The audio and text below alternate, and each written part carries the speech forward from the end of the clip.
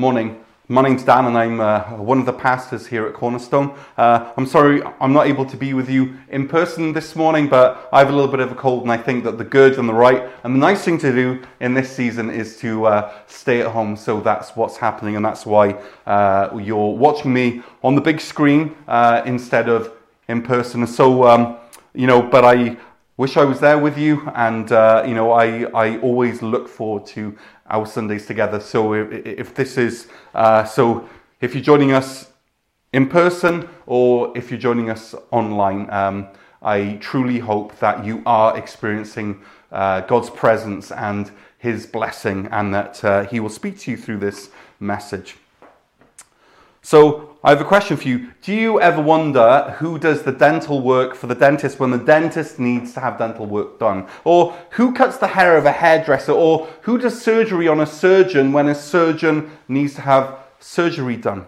I've actually found myself wondering this. I mean, can you imagine the dentist doing their own work? They'd have to set the mirrors up, and then they have the pick thing and the tongue depressor, and they're rooting around in their mouths, and they're looking up at the mirror, and of course in the mirror everything's reversed, so it's extra complicated. And then they're trying to tell the dental assistants the code numbers that only those in the dental world know what they mean. But the assistant can't understand because the dentist has their own tools in their mouth and their own hands in their mouth, and there's spit and there's mouthwash everywhere. It's messy and it's complicated.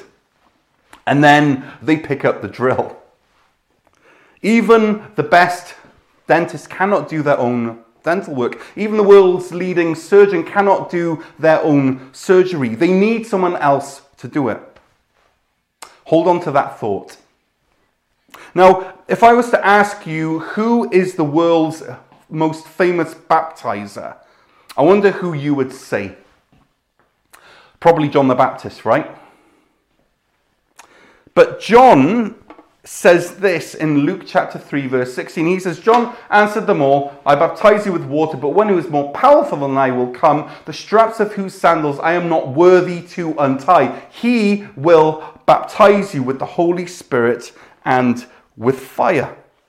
What John's saying here is, I am a baptizer, but Jesus, when he comes, he's going to baptize. He's going to really amp it up a notch, or 3 or 4.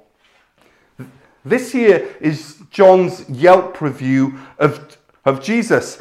The guy whose job it is to baptize is telling everyone who will listen that Jesus is the best baptizer there is, because he will baptize not with water but with the Holy Spirit and with fire. This is baptism on steroids.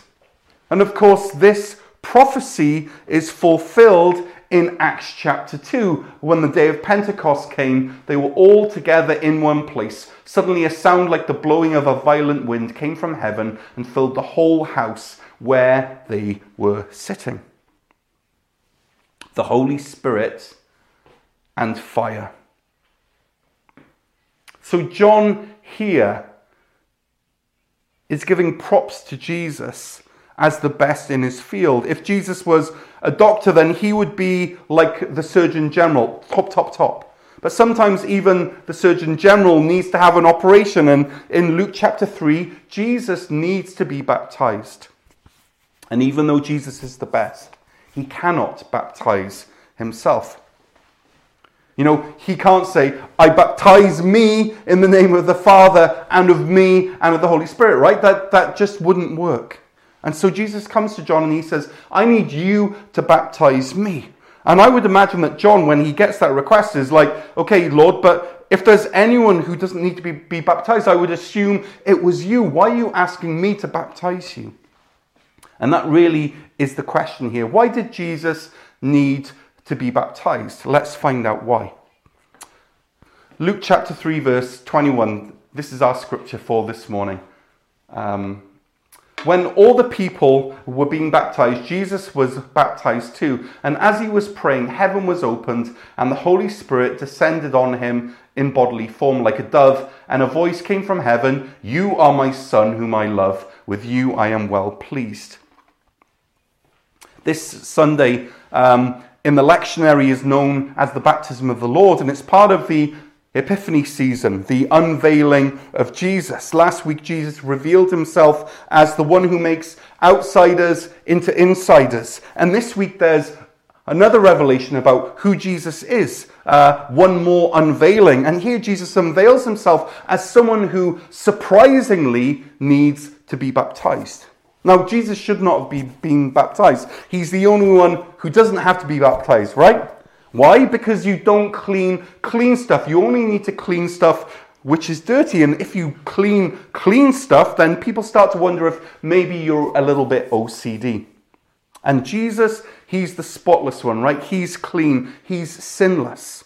And Luke chapter 3, verse 3 says to us that John was preaching a baptism of repentance for the forgiveness of sins. And interestingly, this is the baptism that Jesus asked for and the baptism that he received, the same as everyone else, the same as all of the sinners.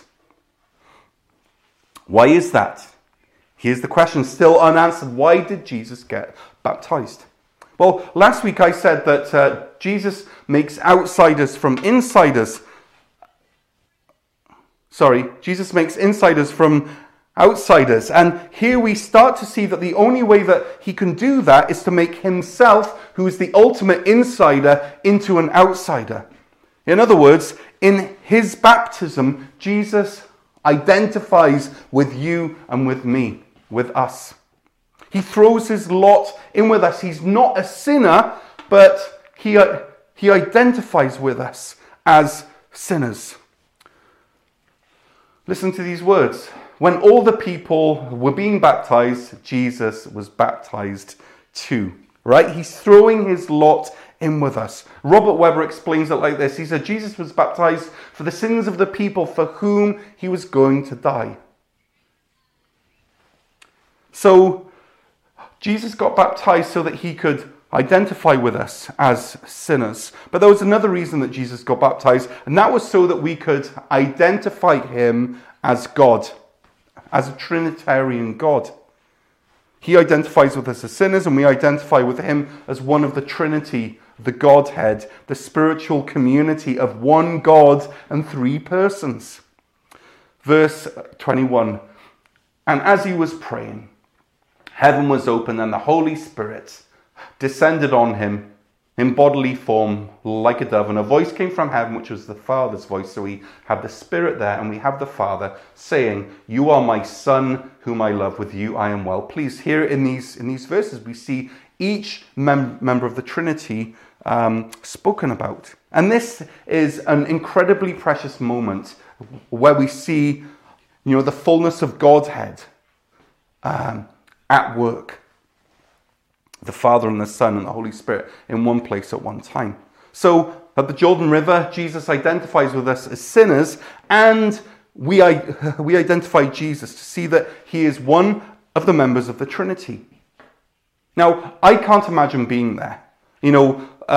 For all of the people around, they would have assumed that when Jesus got into the water asking to be baptized, that he was just another run-of-the-mill, Joe Bloggs type.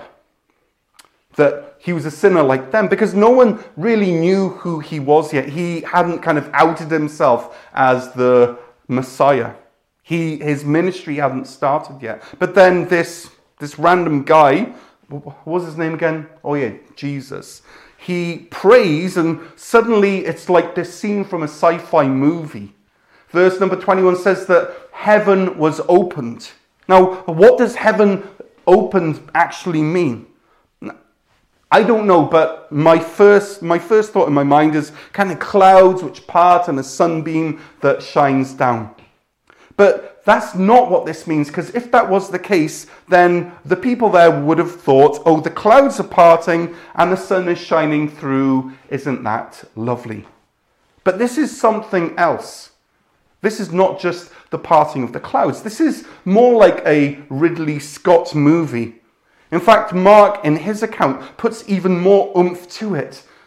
Just as Jesus was coming up out of the water, he saw heaven being torn open and the Spirit descending on him like a dove. Luke, you see, uses the more sedate word ano-ego to describe heaven being opened. But Mark, he uses this word schizo, which is where we get the word schizophrenia from.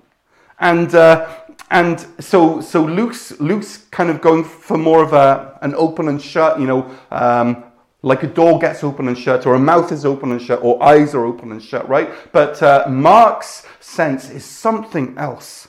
He says heaven gets torn open. This is violent language. Now, I still don't have any idea what schizo looks like. What does it look like for the heavens to be torn open? But regardless of what it means, it's a powerful image. And so in this unique moment where Jesus identifies with us as sinners and we identify Jesus as part of the Godhead, the heavens are torn open. And this word schizo is used elsewhere in the Gospels. There's that moment when the nets are so full because of the miracle of the fish that they're about to rip or to tear or to schizo. And there's that moment at the foot of the cross where the soldiers are gambling and they choose not to schizo Jesus' robe because it was all in one piece. But there is one specific particular moment where both Luke and Mark use the word torn or schizo. And as far as I know, it just happens once. And that moment that both Mark and Luke use the word schizo is that moment when the temple curtain separating the Holy of Holies from the rest of the temple and the rest of the world is schizoed in two, is ripped in two from the top right down to the bottom. And it's in this moment that this union or the potential union can happen between a holy God and sinful humanity because of the schizoing of the curtain. And so as we look at this scene of the heavens being violently torn open, we are encouraged to look ahead to that moment on the cross where Jesus says it's finished, he dies, and that fabric of reality is torn. Again, Jesus is at the center, but this time he's being crucified, he's not being baptized. Now let's circle back round to verse 10 of Luke chapter 3. Verse 21 of Luke chapter 3 again. When all the people were being baptized, Jesus was baptized too. As he was praying, heaven was opened, and the Holy Spirit descended on him in bodily form like a dove. Once again, engage your imagination. The fabric between our dimension and God's dimension, between our reality and God's reality, is being ripped apart like a piece of fabric. It's like someone up in the attic has stepped in the wrong place and their foot has come through, the ceiling, and now there's a hole, and out of that hole, from that space upstairs, we see a dove flying down, flapping around. And the dove that came from this rip was the same sort of dove that Noah sent out. It was a dove that meant hope. It was a dove that meant a ceasing of the war. It was a dove that meant peace between God and humankind. Out of violence, that violent rip, comes peace, comes a dove. Now, in the Gospel of John, chapter 1, verse 32, John the Baptist gives his eyewitness statement. He says this, referring back to this moment in Luke chapter 3. He says, I saw the Spirit come down from heaven as a dove and remain on him, and I myself did not know him, which is interesting because he's the cousin of Jesus. But the one who sent me to baptize with water, which is God the Father, He told me, the man on whom you see the Spirit come down and remain is the one who will baptize with the Holy Spirit. I have seen and I testify that this is God's chosen one. This is God's Messiah. This is the Christ.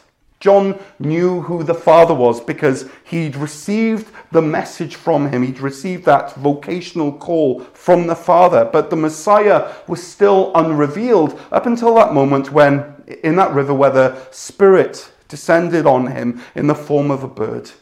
Isn't it interesting that even Jesus' cousin didn't know that he was the Messiah until God revealed it to him?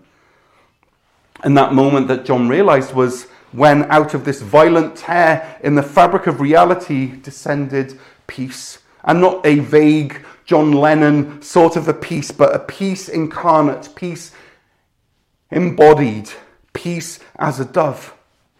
And this time the Holy Spirit in the emblem, in the symbol of peace, chooses not just to hover over the water like he did in Genesis 1, but this time he lands on the he lands like in Genesis 8 when the dove found land and he did not return, and that safe space, that safe ground, that safe land which we can all trust in and which the Holy Spirit landed on was Jesus Christ in Luke 3. Let's look at it a different way. You see, it's out of the violence of the cross that we have Pentecost, right? Jesus dies, the curtain is torn, humanity and God can now be reconciled. But that's not the end of the story, because it's through the tearing of the temple that the fire of Pentecost comes. And it's at Pentecost in Acts chapter 3, in Acts chapter 2, that the church is born from the womb of God. The tear and the pain and the rip of the cross gives birth to the life of Acts chapter 2, and the midwife is the Holy Spirit. And it's in that room in Acts chapter 2 where the church is tooled to be a force and a movement of change throughout the world and throughout the centuries. But it's also in Acts chapter 2 that heralds the start of a time of intense persecution for the church. And all of this that happens in Acts chapter 2 is foreshadowed back in Luke chapter 3 in the Jordan River. You see, Jesus gets baptized and the heavens tear open and the Holy Spirit rests on him. And then Jesus is sent out into the desert for 1.5 months, for 40 days, to be tempted. And friends, it's the Holy Spirit descending like a dove out of the tear in the heavens that gives Jesus success out there in the wilderness.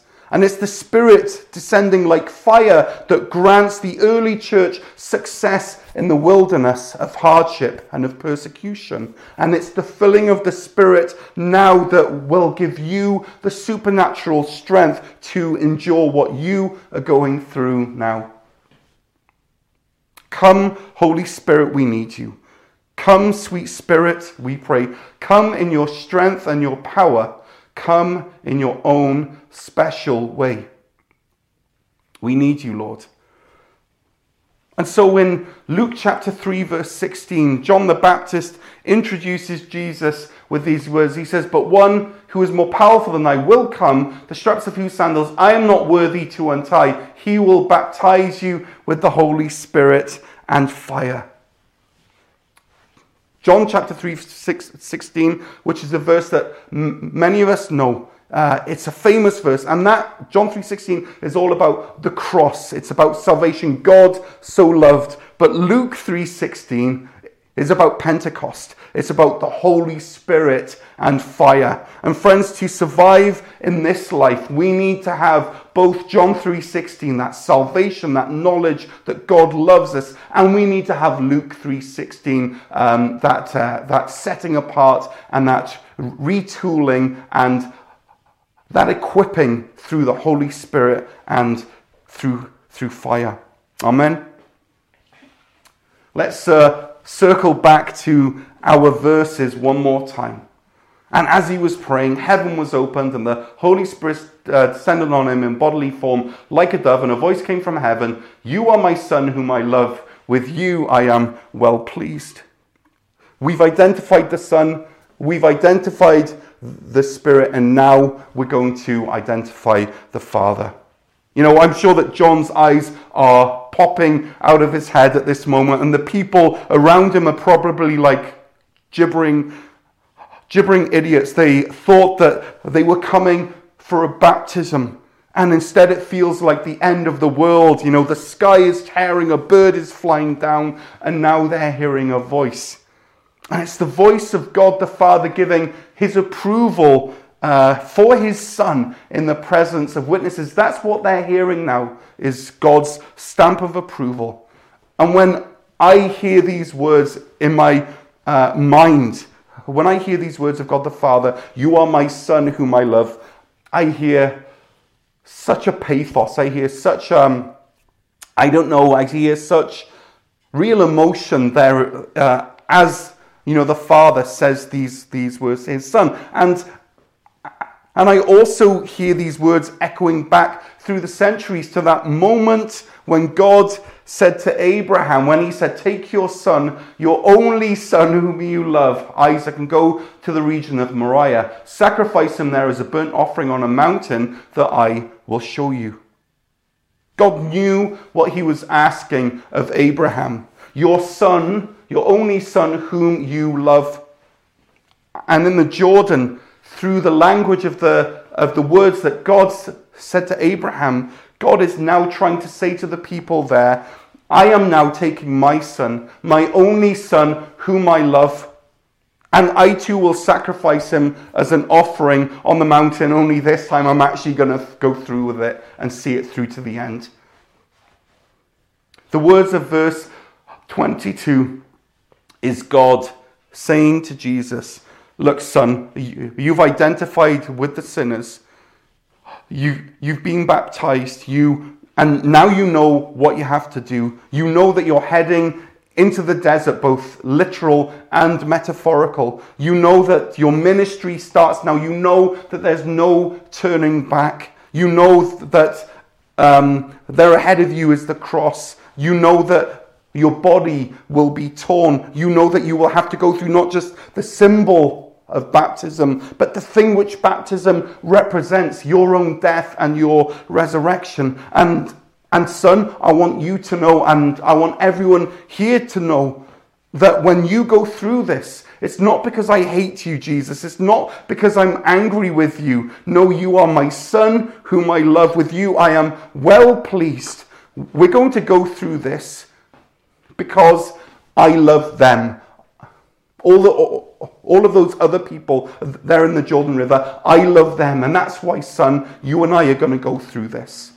Now go and do the mission that you and the Spirit and I planned. And so Jesus, with the power of the Spirit resting on him, with the approval of God ringing in his ears, goes on his mission. This, friends, is the Trinity in action. But there's another verse I hear when God says, "This is my son."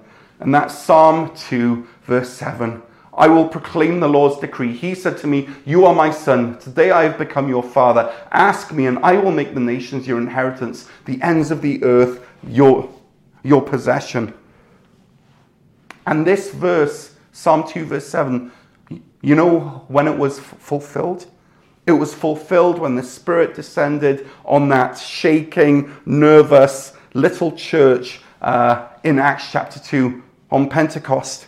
This was the moment when the nations became God's inheritance through the birth of the church. And every soul that was saved on that day, those 3,000 souls who were saved, and every soul that has been saved since then, is proof that Jesus is who God says he is. And boy, is he pleased with him. Is he pleased with him? Of course he is. Friends, what we've seen here this morning is that moment at the Jordan River. And this moment at the Jordan River is overflowing with symbols and with meaning and with references. You know, first John affirmed Jesus in his calling. He set him apart as Savior and Messiah by baptizing him. John said, "I have seen and I testify that this is God's chosen one. And then the Spirit affirmed Jesus. After John affirmed Jesus, then the Spirit affirmed Jesus by descending through violence and by resting on him in peace, foreshadowing Jesus' sacrifice on the cross. And the Father affirmed Jesus by his clear words of love and approval. We've seen that Jesus, in his baptism, identifies with us as sinners. Yes, Jesus was crucified for us. We know that. But first, he was baptized for us. And we've seen that also that Jesus, in his baptism, helps us to identify God as a Trinity, as Father and Son and Holy Spirit. And just like Jesus, we have a Father who loves us and who claims us as his own. Now, I know that God's words in Luke were meant for Jesus alone, this is my Son whom I love. But I have a longing in my heart to hear words like this from my Heavenly Father. This is my Son, this is my daughter whom I love.